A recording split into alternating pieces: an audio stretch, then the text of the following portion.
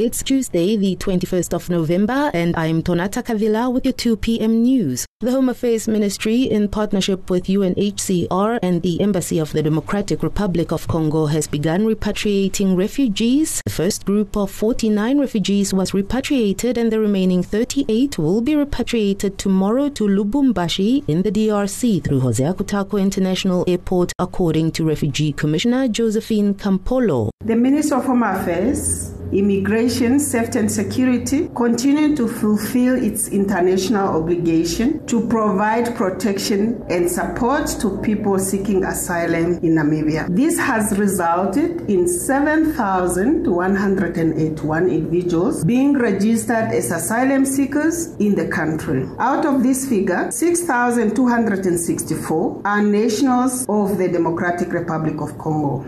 The Ministry of Education has implemented the Basic Education Act of 2020, effective from 5 October 2023, replacing the 2001 Education Act. The new legislation reflects Namibia's commitment to education, notably increasing the compulsory school attendance age from 16 to 18. Deputy Executive Director in the ministry, Eda Bourne, says the act also addresses learners' rights to transfer under specific circumstances. We will embark on an advocacy program because many people would say that nobody knows about it and has new things, and how do you work with that? The whole issue of ECD, and yes, ECD is that one clause that we have excluded because we are still working on the modalities between the two ministries and all stakeholders for the proper governance of early childhood development and care. Quality assurance is also something new in comparison to school inspection. These are elements that we learn as we go.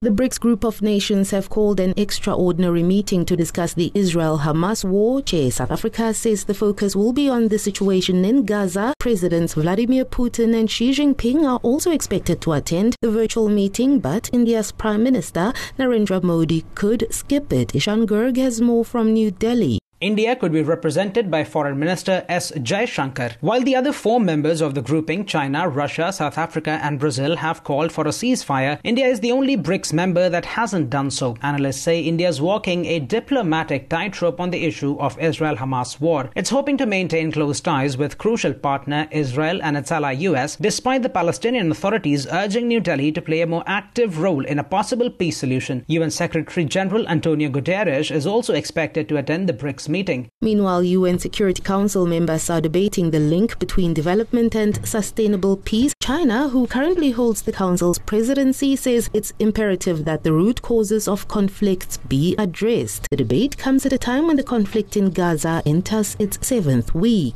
And finally, a new AI medical treatment, in silico therapy, is in mid-stage trials in the United States and China, targeting idiopathic pulmonary fibrosis, an incurable lung disease, considered the world's first fully AI-based preclinical candidate for this condition. Results are expected in 2025. To get the latest news bulletin on WhatsApp, send a message to 083 000 1049. Future Media News, independent, accurate and on time.